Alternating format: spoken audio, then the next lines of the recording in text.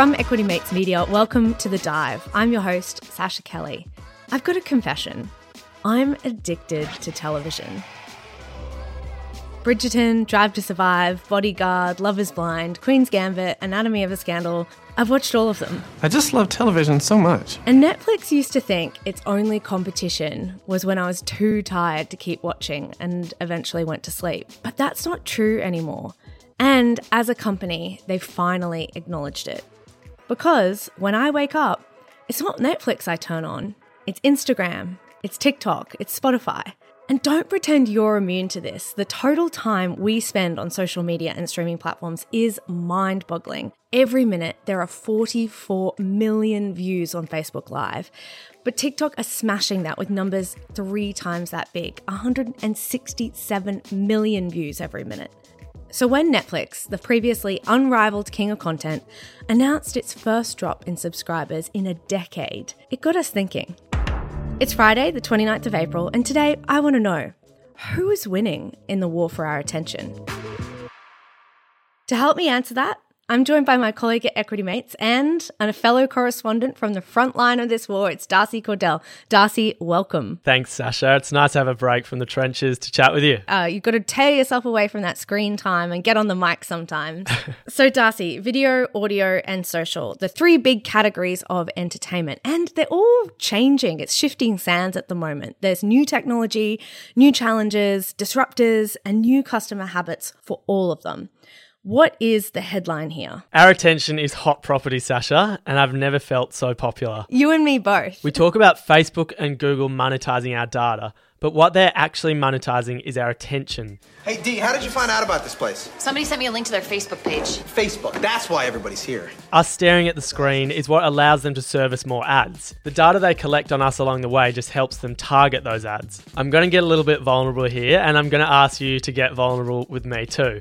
Can you pull out your phone, Sasha, and tell me your daily screen time? I was really worried where you were going with that, Darcy, because whenever a colleague asks you to do something a little bit unusual, you never know where it's going to go. But I'm pulling out my phone. I'm going to screen time. I'm terrified because I know it's going to be bad. Okay, tell me your daily average screen time. It's currently 3 hours and 35 minutes. Okay, that's actually not as bad as I was expecting. And I'm now really embarrassed to share mine. I'm not sure I want to be vulnerable anymore. Come on, Darcy. I told you mine. You have to tell me yours. Okay, I'm over 5 hours a day and I sit at my desk half the time too. I'm not sure where that time is coming in, but I'm pretty embarrassed.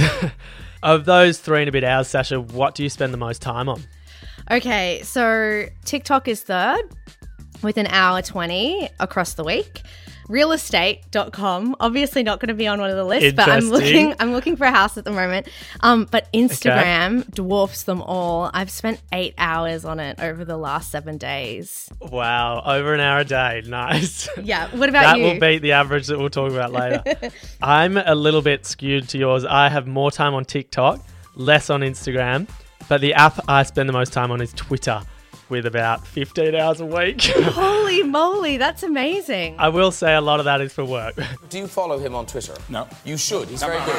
That data gives us a pretty good snapshot of the type of people we are and the types of lives that we're leaving. And there's so many companies that we didn't even name. It does, Sasha. A lot of the companies we've mentioned and some that we haven't, Facebook, Google, Twitter, Netflix, Spotify, they've really become the dominant businesses of our time and they've captured our attention. A lot of these companies have really had a rude awakening to start the year.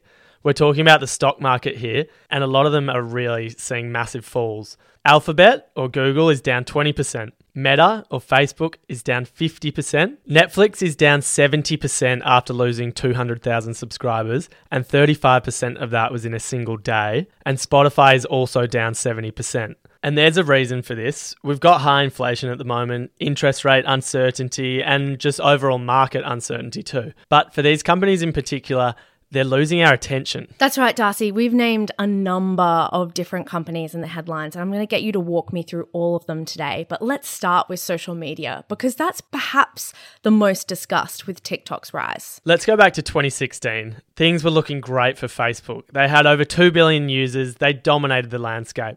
80% of Americans had a Facebook account, and the rest of the market was made up of Snapchat, WhatsApp, Instagram, but none of them are really close to Facebook's dominance. If you guys were the inventors of Facebook, you'd have invented Facebook. I sense there's a but or something coming here. What happened next? TikTok has changed all of that. It's one of the most popular social media apps out there. If you've kept an eye on the most downloaded apps on the App Store over the last 3 years, TikTok is almost always at the top. I can't say that's something that I keep a close eye on, but what do you mean by most downloaded? Like, what are the numbers behind this? 3.5 billion downloads, which is almost half the world's population. Obviously, there's probably a few double downloads in there. I know I've downloaded it, deleted it, downloaded it again, so I count for about 5 of those. It's now the 6th most used social network, but what blows my mind is how long people spend on it. You said you spend a little bit of time on it, but the average TikTok user spends 52 minutes a day on the app.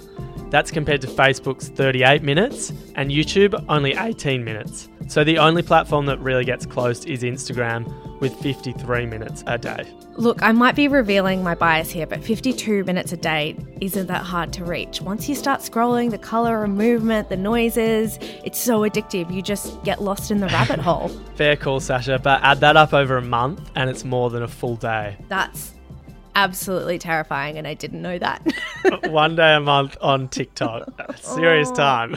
If we extend this war for our attention metaphor, the front lines are definitely the younger users like myself, and this is where TikTok is winning. 66% of TikTok users are under 30, and 41% are between 16 and 24 years old. And the engagement on Facebook and Instagram in these age groups is declining.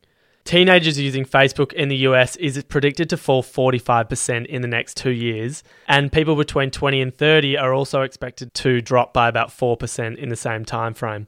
And this is the most lucrative market for advertisers. So they're looking at these numbers with great interest, Darcy. Meta actually told their employees that teens spend between 2 and 3 times more on TikTok than Instagram, and Snapchat is the preferred method for communication with their best friends. 3 words.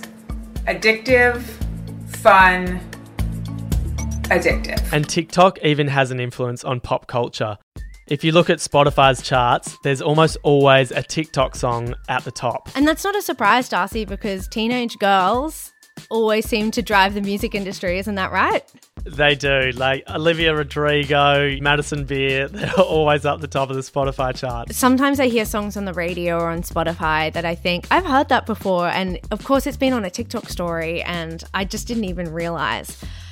Let's park that there because I think we could do a whole episode on how the music industry is using new technology to influence young listeners. Is this simply just a TikTok disruptor story, or are there other apps that are challenging them for the crown?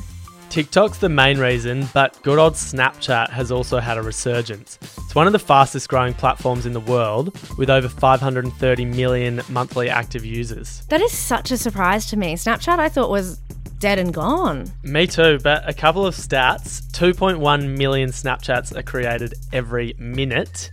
3 billion photos and videos created a day, and the average user opens the app 30 times a day. Do you want any more stats, Sasha?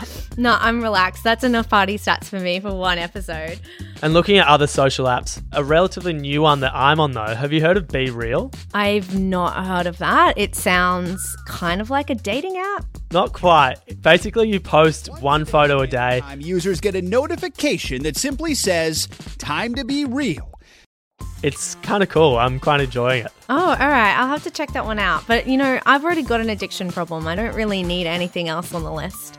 We can't forget about Truth Social, Donald Trump's social media platform. And that was the #1 downloaded app on the App Store this past week. It might be the #1 downloaded app, but I don't think it's going to take off. Last I heard, it's a bit like waiting for Godot. You just stay on the wait list forever. And apparently Trump himself hasn't posted on the platform for over a month. So this isn't a political statement. I'm just going to say the platforms are done. It'll end and it'll end bad. So that's a wrap on social media. It's a messy, crazy world out there that sounds like it's really the front lines. But let's move to audio, my true love and my favorite place to hang out. I can't believe that Spotify is down 70%. I love Spotify, and for me, there's not really another alternative out there. So tell me what I'm missing. Is Tidal this amazing secret that I've just been sleeping on? Not quite Tidal.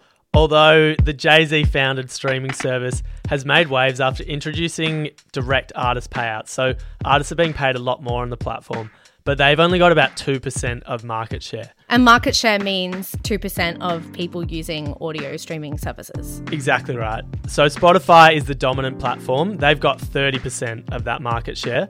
And the challengers are Apple Music, they've got 15%, Amazon Music 13%, and Chinese gaming giant Tencent, they've got about 13% too, with a big Asian following. And Google's platform, YouTube Music, that was actually the only Western streamer to increase their market share in the last year. It's got about 8%. Actually, now you mention that, I do know a lot of people who use YouTube Music and swear by it. There you go. There you go. So from what you said there, it does sound like there's a lot of platforms around the same level of users. But most people are like me. Most people are using Spotify. They're the biggest platform still. So riddle me this. Why is it down so much? If you've been following the markets, a lot of tech companies are down in the past year, especially those that are unprofitable. Spotify actually reported a profit last week, $131 million, but it fell another 12%. Sometimes markets are a little bit irrational. That's those moments when I go, what is going on? I do not understand people. Yeah, the consensus from the media is this is about the streaming business model. Netflix has the whole market spooked, and Spotify fell on the back of Netflix's fall. Well, Darcy, you've mentioned Netflix, so it feels like a good place to turn next. In the war for attention, they've always been a stalwart. Everyone has a Netflix account. So let's take a quick break, and then when we come back, I want to dig into the video streaming wars. It's that time of the year. Your vacation is coming up. You can already hear the beach waves, feel the warm breeze, relax, and think about work. You really, really want it all to work out while you're away. Monday.com gives you and the team that peace of mind. When all work is on one platform and everyone's in sync, things just flow. Wherever you are, tap the banner to go to Monday.com.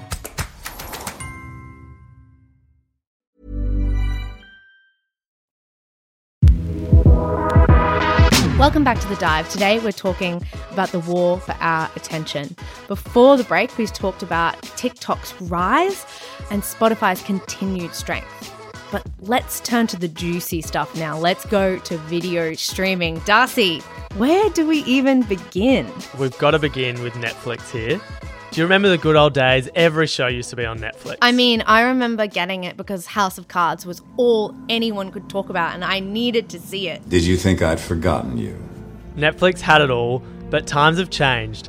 They used to say their primary competition was sleep, but now they're acknowledging that competition is stalling their growth. And for the first time ever this quarter, they lost subscribers, 200,000 of them.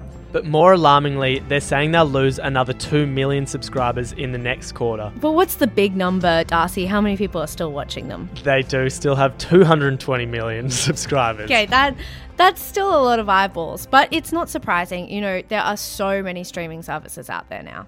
There are. We did a straw poll in the office.